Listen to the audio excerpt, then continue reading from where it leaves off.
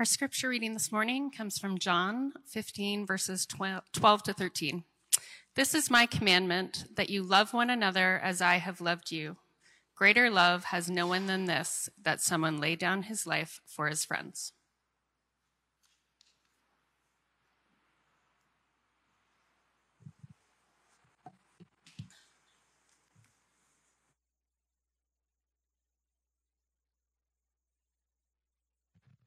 Morning.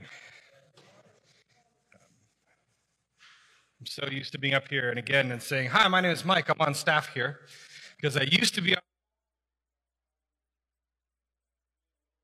And my wife and I, Casey and Mike Forrest, we now live in Uganda, for those of you who don't know. And we are missionaries there, sent by this church.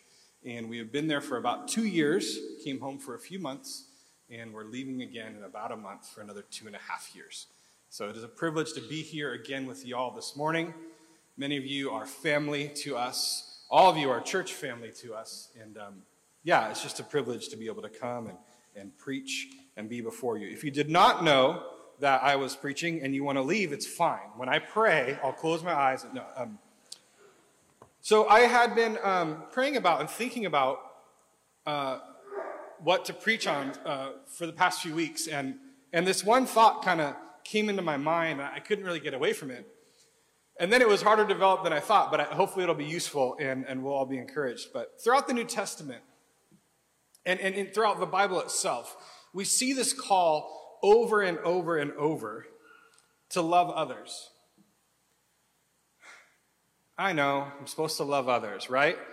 But as I was thinking about it and as I was praying about it, I kind of just got overwhelmed as I looked into it. And if you're interested, there's a couple of these searches I'll suggest to you this week. Later this week, just Google search Scripture, love others, right? Just look up all of the passages of Scripture where it's saying over and over and over, it's overwhelming to go love others. And I was kind of gripped by it and preparing and thinking, God tells us to do this all the time, and it must be pretty important to him that we do it. I'm going to just quickly read a few of them, and they're familiar, and there's so many more, but just to have a sense, I kind of want it to wash over us, to kind of be like, okay, wow, that's a lot, right? John 13:34, from the same sermon or teaching that Jesus gave that our text is. A new commandment I give to you, that you love one another, just as I have loved you. You also are to love one another. 1 Peter 4, above all, keep loving one another earnestly, since love covers a multitude of sin. 1 John 4, 1 John 4 is overwhelming in its call, but here's some verses. Beloved, let us love one another, for love is from God, and whoever loves has been born of God and knows God. Anyone who does not love does not know God, because God is love. Later, beloved, if God so loved us, we also ought to love one another. Again, later in 1 John 4, we love because he first loved us. If anyone says, I love God, and hates his brother, he is a liar. And this commandment we have from him, whoever loves God must also love his brother. 1 Corinthians 13, that love passage that we read at weddings for some reason. It's not really about matrimonial love, but it can be. It's fine. Love is patient. Love is kind. It does not envy. It is not proud. It does not boast. And it goes on. It bears all things, believes all things, endures all things, loves all things. Now, faith, hope, and love abide these three, but the greatest of these is love. In the Sermon on the Mount, Jesus said, you've heard that it was said, you shall love your neighbor and hate your enemy, but I say to you, love your enemies and pray for those who persecute you, so that you may be sons of your Father who is in heaven. 3 more. Philippians 2, do nothing from rivalry or conceit, but in humility of mind, consider others more significant than yourself.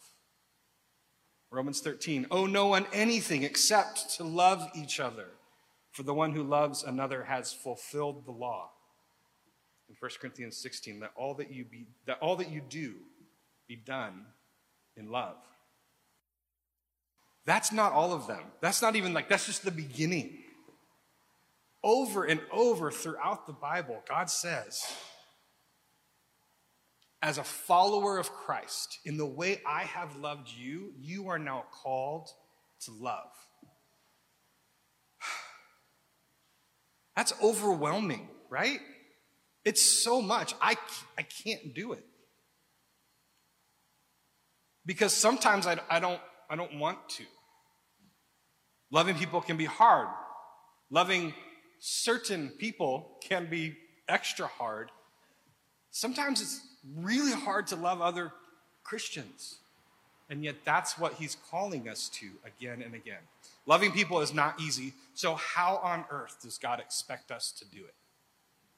That's what I want to talk about today.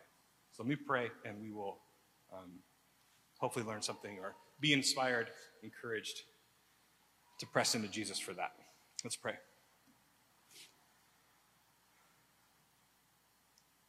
Jesus, we love you because you first loved us.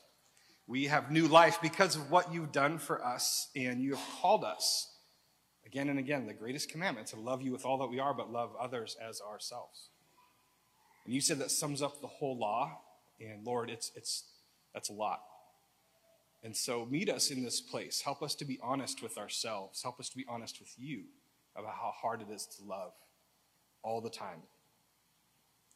And give us new life. Help this be an encouragement. Help your word correct our wrong thinking and to give us new life. Like a fresh spring on a hot day, revive us with your love that we would be encouraged to go and love others today. Speak to us through your word. Spirit, do your work. We pray in your name. Amen. Our official text is John 15. It's part of the upper room discourse. Jesus is with his disciples the night before he's arrested, and he's giving them some instructions. In John 13, he washes their feet. It's implicit. It's in the other Gospels. It doesn't say in John 13, but he then celebrates the Lord's Supper for the first time, and he starts giving them instructions. And a lot of the instructions are about loving each other, that the Holy Spirit's going to come, that we can find peace. But it's this like huge text, half in the upper room and then half as they kind of go onto the Garden of Gethsemane, where Jesus is giving really, really important instructions. The last real teaching before he dies in front of their eyes about how to be his disciples. And he says some radical things. And a lot of it is around this metaphor in John 15 that we're going to read right now of I am the vine and you are the branches. So let's look at that. We're going to read John 15, 1 through 11 and talk a bit. Jesus says, I am the true vine, and my Father is the vine dresser. Every branch in me that does not bear fruit, he takes away. And every branch that does bear fruit, he prunes, that it may bear more fruit. Already you are clean because of the word I have spoken to you. Abide in me, and I in you, as the branch cannot bear fruit by itself, unless it abides in the vine. Neither can you, unless you abide in me. I am the vine, you are the branches. Whoever abides in me and I in him, he it is that bears much fruit. For apart from me, you can do nothing. Skipping to verse 8 for the sake of time. By this my Father is glorified, that you bear much fruit and so prove to be my disciples. As the Father has loved me, so I have loved you.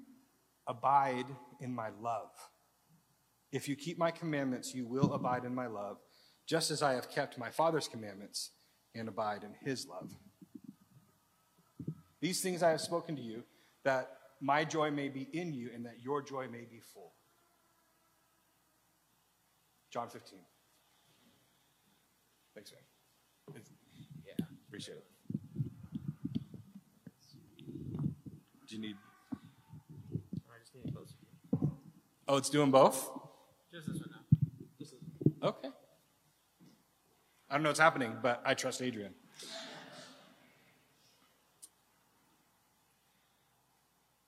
So Jesus starts talking about this metaphor, right? And we picture a trellis of grapes.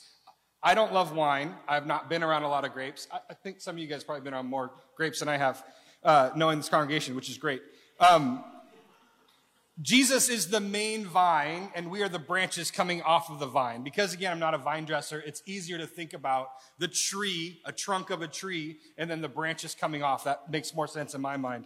But either way, Jesus is saying that he is our source. We grow out of him, and all of our growth is dependent upon and in relation to Jesus, our source.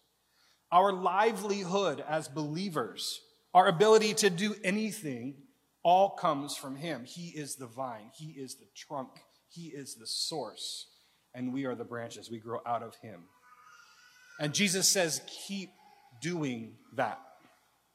Jesus has given us new life through his death and resurrection so that when we trust in him, we give him our lives, we are forgiven, and we receive a new identity in Jesus. And one part of that salvation and that calling is that we are grafted into the body of Christ, it says, especially of those of us who did not grow up as Hebrews, right? He is the vine, we are the branches, and like grapevines, we have a purpose to bear much fruit. So what fruit will we bear? Most likely it's the fruit of the Spirit is the easiest thing from Galatians 5. As we become more like Jesus, conformed into his image, as we trust in him, these things are resulted in coming out of us. Fruit of the Spirit, love, joy, peace, patience, kindness, goodness, faithfulness, gentleness, self-control. And I think we can also see the results of obedience. We see ministry. We see spiritual growth. We see opportunities to serve others as the fruit. But the question is not what is fruit, because that's a good exercise to think about, but how do we bear that fruit? How do we love others? And he says we will bear fruit if we abide in him by keeping his commandments. Okay, again, briefly, there's over 600 commandments in the Old Testament. And then there's the 10, the big 10, right? The Decalogue, named after the 10 commandments, the first 5 books of the Old Testament, representing those 10 commandments, representing all the commandments. And then Jesus answered that tough question that the teachers of the law tried to pin on him. What is the greatest commandment? And he said, love the Lord your God with everything, and then love others as yourself, right? But in John 15:10, Jesus directs us to something when he says, if you keep my commandments, you will abide in my love, just as I have kept my Father's commandments and abide in his love. So what is he asking for? And that's we finally made it, our passage for today. John 15:12 and 13. This is my commandment, that you love one another as I have loved you. Greater love has no one than this, that someone laid down his life for his friends. Jesus says, if you keep the commandments of God, you will grow. But then he says, this is the commandment I really want you to do. He zeroes in on it. Earlier in the night, John 13, he said, a new commandment I give to you, that you love one another. Just as I have loved you, you are also to love one another. So our first point, the question is, how are we to love others? It's by being with them, by serving them, and by leading them. How are we to love others in the way that Jesus loved us? Because he says, love people like I have loved you. By being with them, by serving them, and by leading them. When Jesus came from heaven, he was called Emmanuel, God with us. He dwelt among us. He tabernacled among us. He was with us. That's such a big deal for us to remember when we think about loving others as he loved us. He first showed up. He came to this place and he was born as a baby, and he had to learn to crawl and to walk and to speak and how to live and how to be a kid. And he went through puberty and he became a young man and he learned a trade. He learned how to work with his hands like his father. Hebrews 4 says he was tempted in every way as we are, and yet without sin. So he was with us in this place, in all of the junk of this world, in the difficulty, in the struggle of that ancient world. He was here and he dwelt with us. He was with us. He felt struggle. He grieved. He felt hunger and thirst and rejection like us. Jesus loved us first by being with us. I was hanging out with some friends this weekend, and they have a new baby girl. She's about 8 months old. And I was talking how everything is going, and the mom, Kelly, said that her mother-in-law had come to stay with them for the first few weeks when she was born. And she said this. She said, my mother-in-law is the exact sort of person you want to be there. She is the perfect person when you need someone to be there with you. What an incredible compliment. Well, A, what an incredible mother-in-law. But B, what an incredible compliment, right? We know people like that. When I need someone to be there and to be with me, that's the person I want. That's the first way that we're called to love others. We're called to be like that, to just be there in that moment and in that need. We're called to love others simply by showing up. 1 Corinthians 13, love bears all things, believes all things, endures all things, hopes all things. Love never ends. It is not easy to show up. It is not easy to remain there for others, to abide with them, right? Jesus did that for us, and he says, that's how I want you to love others. The second way we're called to love others is to serve others, to sacrifice for them. In John 20, Jesus says, if you want to be great in God's kingdom, learn to be the servant of all, right? And he's the ultimate example. He can say that because he did it. He sought out and spent time sacrificially with the worst people in society, at risk to his reputation, at risk to his followers, at risk to his own life. He touched people with leprosy. He healed people who were sick. He fed people, thousands of people, giving, creating for them. But more than all that, he gave his life that we might know God. Greater love has no one than this, that someone laid down his life for his friends.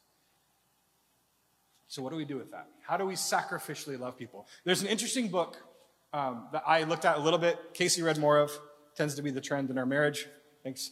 Called African Friends and Money Matters. And it was written to us, to Westerners. Because often people from the West would come into sub-Saharan Africa and, that central southern Africa piece, and they would not understand a piece of how people relate to each other. Most Africans who live below the Sahara, the way they relate, the way that relationships work is by borrowing and lending money. We've been told that the people we know in Bundibugyo, where we live, each of them most likely has 50 to 100 balances with friends and families around them, and they know each down to the very Ugandan shilling. They relate, the way that they prove that they have a relationship, the way that they interact as people, a foundational piece is by borrowing and lending money. If service was over, and I walked up to you and I said, hey, Asher, can you give me $50? Like, I need to buy lunch for my family. Like, do you have $50 I could have right now? What would go through your mind? I mean, I'm a missionary, so maybe you're like, oh, okay, he's a poor missionary. And if that's your reaction, then can I have $50? But you'd be like, what's wrong with him, right? Us San Diegans in this pretty affluent culture, and just as Westerners, as the individualism, as the don't ask for anything, don't show any need. If I came up and said, hey, my family's coming in town, can I borrow some food so I can feed them? Like Jesus said, a neighbor banging on your door asking for bread, right? That would be normal in sub-Saharan Africa to say, I have family, can you help me provide for them? That's how you relate. Here we'd be like, what's wrong with you? What's going on? And that's why there's need for a book like that. But there's a lot of reasons for that, but the reason I bring it up is that in those relationships there is skin in the game. There is investment.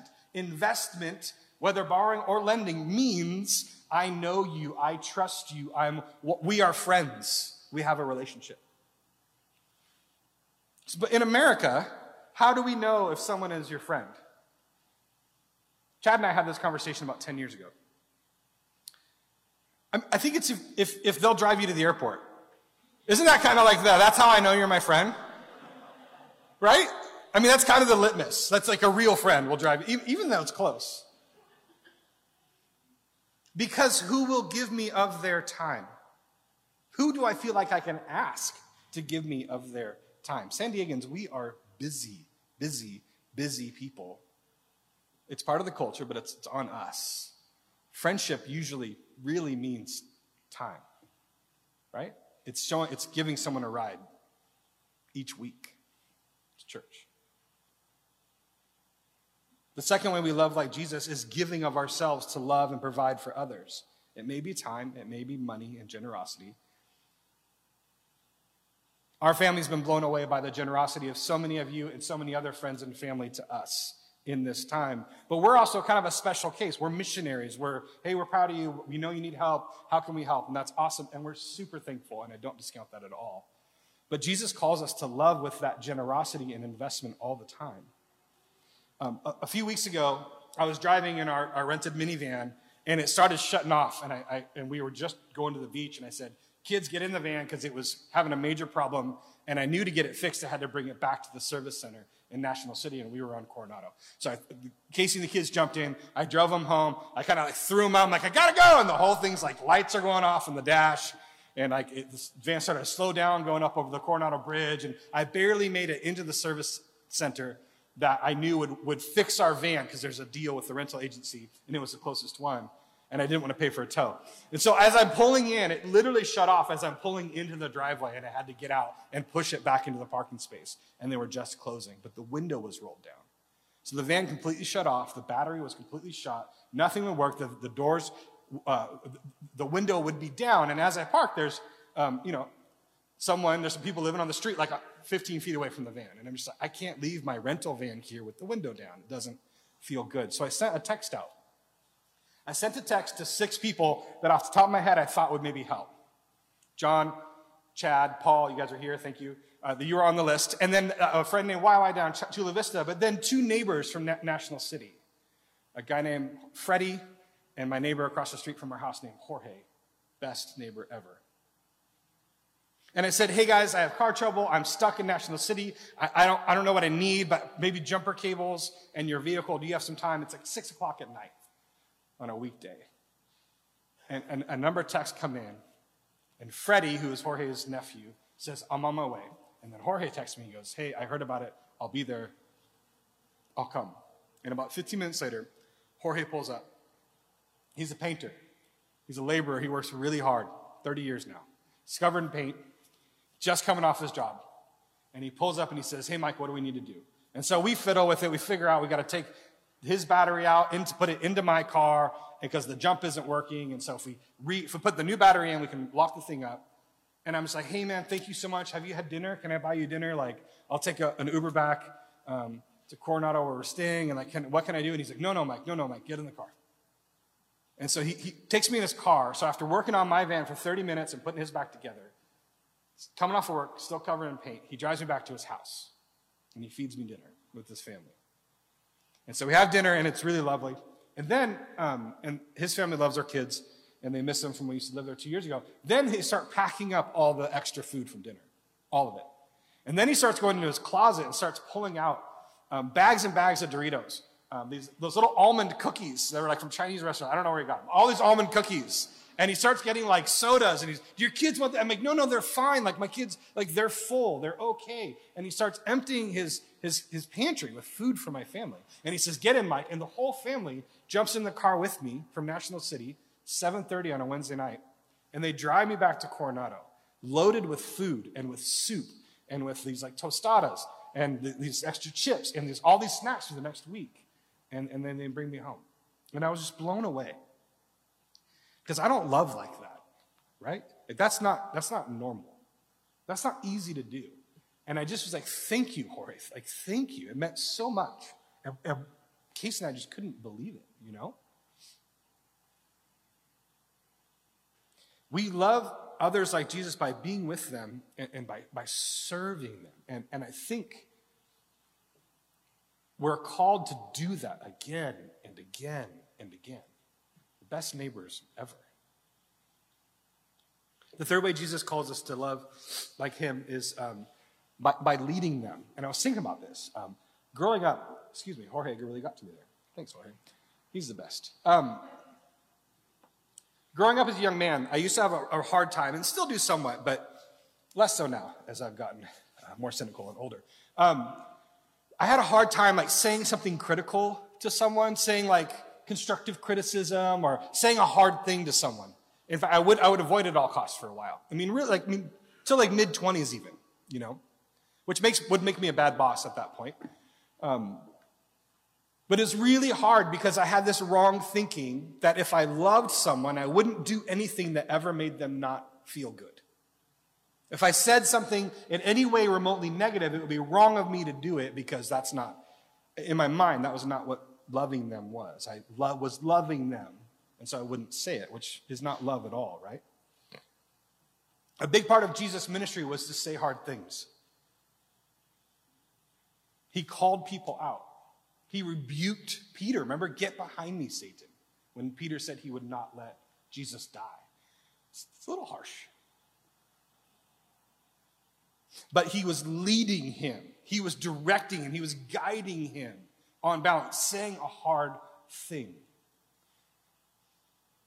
He influenced them. He taught them. Jesus did what was best for others. And often what is best for someone is not the thing that they want, right? Often to love someone is not to do the thing that they really want in that time. And to me, I'm labeling that as leading them. Because we are called to lead people towards truth, to initiate sometimes a hard conversation, to confront sin graciously, to push back in a conversation and say, I hear what you're saying, but I don't think that's right. Can we talk about that? That's loving. And it's not always easy. So we are called to love by being with people, serving them, and leading them, doing what's best for them. And it's not always easy. It's hard to constantly do that. It's hard to constantly give of yourself. It's hard to love people who have hurt us. And sometimes we're called to do that. A quick aside, Jesus does not ask us to be doormats and allow people to abuse us. Jesus does not ask us to stay in the unhealth of a relationship. And if we see ourselves or people we love in those, we need to help people get out of those, right? And be protected. That's part of loving others as you love yourself. It's in the greatest commandment, he said. But there are times when we have to love people who have hurt us. If it's not that doormat way, right? Because we hurt each other because we are related to each other, or we know each other, or we're working with each other. And that's super hard. So we're called often to continue in relationships with difficult people.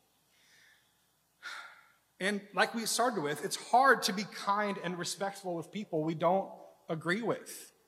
Has that ever been more obvious than now, 2 years into this pandemic? Who did you vote for? What are you saying about masks? What do you mean what are you talking about? Who do you think you are, right? You're a Christian? On whatever side you are. Notice I wasn't picking a side. That's the way you're going to raise your kids? How dare you cut me off when I drive? There's all these little prickly things that we have that makes it hard often to love others. Someone who's willing to cut in line, that's the kind of person they are. So how are we supposed to love them? So we need to get our energy and the desire and ability to love others from Jesus. Jesus says, I'm calling you to love others in the same way I have loved you. And the way we get that ability to do it, that perseverance to press on, the desire to even do so, is to go back to the gospel over and over, which takes us back to that metaphor in John 15. Jesus says, I have loved you in the same way the Father has loved me. And he points out, I have already made you clean. I have washed you. I have forgiven you. I have granted you new life. Now abide in me. Come back to me and find what you need to go do this love for others in Jesus. It's that metaphor, abide in me. One way I want to point out that I think it might be helpful. There's 4 values in our agency we work for called Surge. And one of the values is one of my favorite things about the company that we work for and the like-mindedness throughout the 400 or so missionaries and that work at this agency and on our team. And that one of those values is called ministry through weakness. For those old harbor folk, it is very Dick Kaufman, a la Tim Keller, a la Jack Miller, who discipled those guys who started our agency. When we are weak, Jesus can be strong in and through us. His power is perfected in our weakness. My favorite Bible verse, 2 Corinthians 12. And I just want to say this. Loving others doesn't necessarily mean that you are strong. Loving others well does not mean that you have enough or that you're in the mood or it's a good day or the timing is right. Loving others can come through your weakness as we look back to Christ and say, help me do this. It doesn't mean you're strong. It means Jesus is. Can we put up the cross chart? See if it worked. It worked. All right, so this is from a Bible study called The Gospel-Centered Life. I went through it first here at Harbor 15 years ago. It literally changed my life. I didn't know I would eventually be serving as a missionary with the agency that it came from. It's the best Bible study in the world. I mean that. It's easy to go through. I highly recommend it. If you haven't done it, The Gospel-Centered Life, write it down.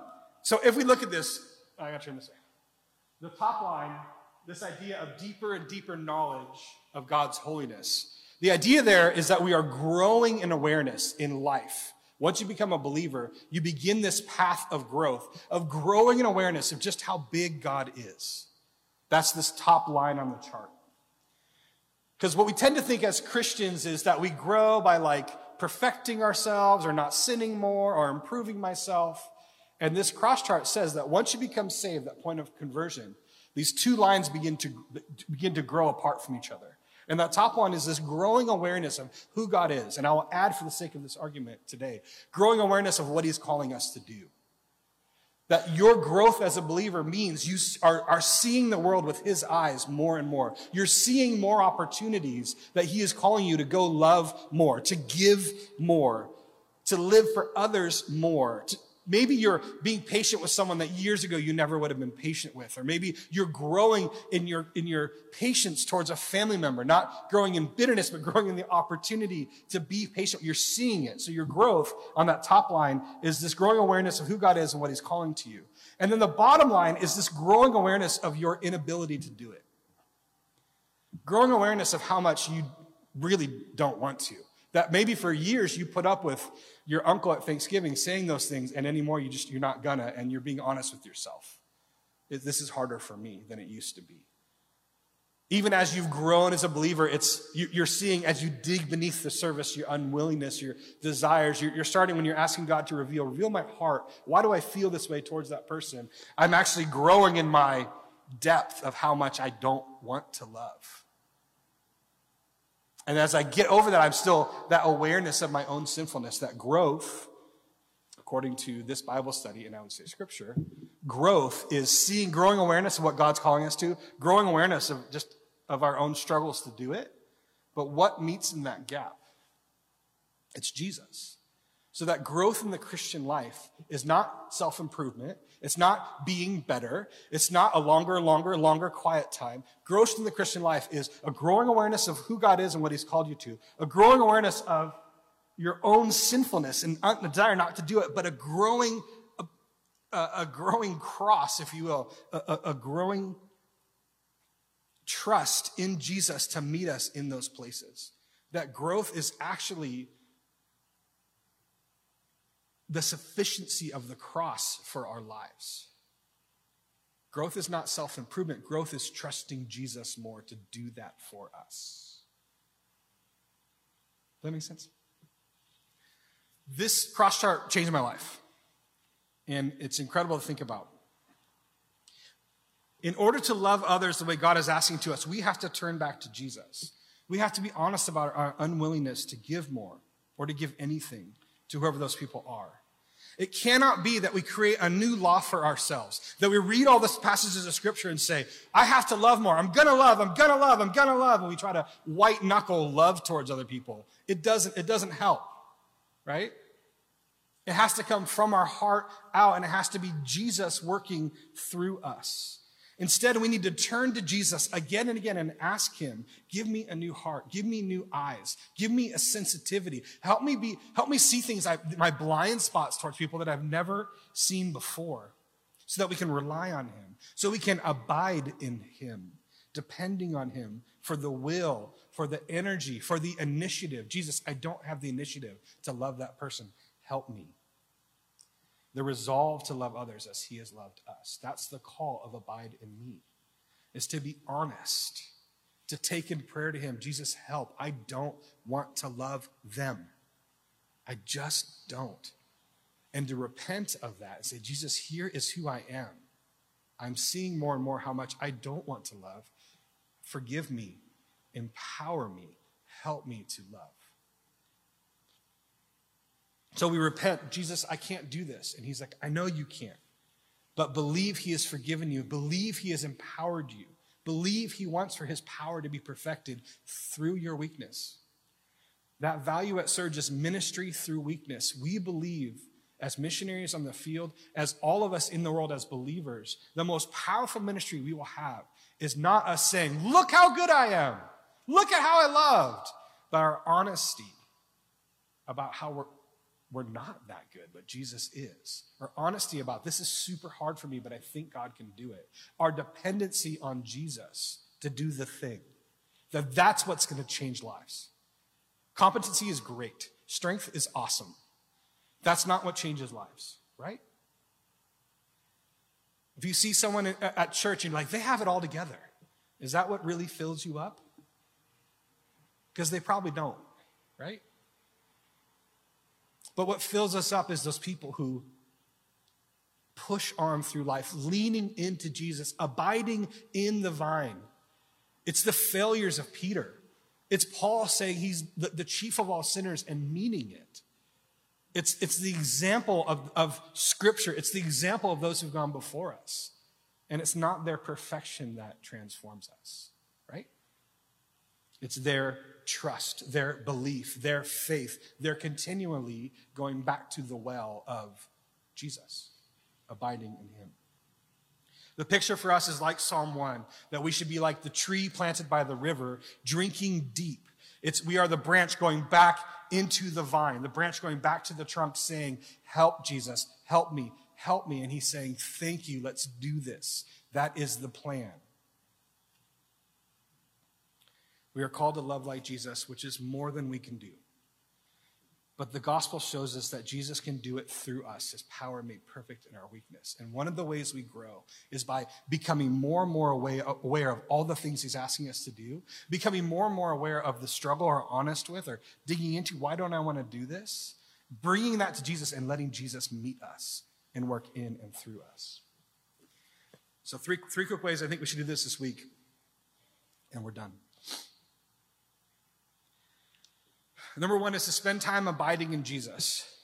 Abiding means remaining. It means going back to the well. Take a walk with him. Think about how good Jesus is. Talk to a family member, a friend, about the amazing sacrifice that he's made for you. At our old life group, we would always, do gospel renewal. And it was this idea of where have we seen Jesus do something for us lately? And we would tell the story, and all of us would be like, yes, Jesus is so good. Do that. That's abiding. Number two, I think we need to pray for people we need to love more. Most likely, as I'm talking, faces have popped up, situations, coworkers, spouses, whoever, children, and saying, yeah, this is hard, and I realize I've blown it. That's okay. Take it to Jesus. Let him meet you. Let him work in you. It's not bad. You're just being honest. Jesus knows who you are. Jesus knows who he wants to love through you. He's not like, oh, you didn't want to help them? But that's not who he is, right? There are people in your life that are hard to love. Pray about them. Pray about those relationships. Spend time with Jesus. Pray about those you need to love. And then third of all, look for opportunities to meet needs. Quickest story. When I was a freshman in college, I went to the office of student life or whatever, and it was a Christian school. And I went upstairs, and this guy's office named Steve Waldeck. And Steve was there just hanging out. He's like, what's up, man? And we started talking. And he just said to me, hey, my Bible study at church, we've been talking about looking for opportunities to meet needs. Is there anything you need today? And I was like, I don't know, because at this point I'm like, I'm uncomfortable, like asking anyone for anything in my own insecurity. And he's like, no, I'm fine. He goes, really, is there something you need? What do you need today? And I said, well, I actually need quarters. I was going to do some laundry, freshman in college, right? He goes, really? I go, yeah. And he pulls out his desk and he happened to have a roll of quarters. And he handed me $10 in quarters. He goes, here you go. Go do all the laundry you want. And I was like, no, I can't. And he said, Mike, I have been praying for this opportunity. My church, we've been focusing on literally meeting the needs of others. Here's some quarters. Just take them. And what blew me away is not the $10, because it's $10, right? It's that he was like actively looking for it. He went out that day. He initiated conversation, just said, how can I meet a need right now? Look for opportunities. Pray that Jesus would show you opportunities to be with people, to serve people, to love people, to provide. By this, all people will know you are my disciples, if you have love for one another. It's a lifelong call, right? But when it's hard, it's okay. Because he's calling us to love more than we're able in the way he loved us. We can't do that. But as we abide in him, as we turn back to him, as we repent and believe he's going to do this work through us, as we embrace our weakness to do this great task, he'll change the world through us. So the call is abide in Jesus and ask him to work through us, and let's see what he does. Let me pray.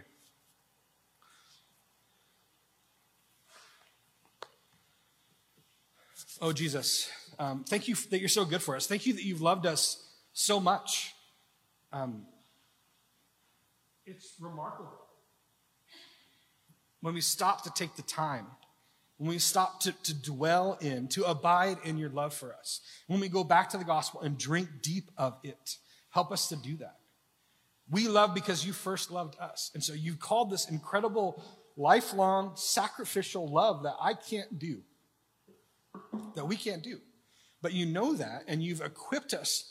And the gospel says you will work through us.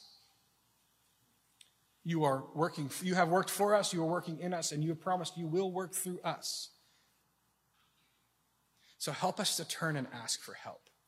Help us to rely on you. Help us to see our growth as this reliance, this dependence upon you, our true vine. We want to be fruitful branches. And sometimes we don't even want to be fruitful branches. But help us to be honest, to turn back to our identity, to find that hope and that identity and that call in you, and so get everything we need for life and godliness. Thank you for your love for us. Help us to abide in you and love others. It's so simple, and yet it's so hard. But thank you that you will do that through us. Help us to believe. We pray in your name. Amen.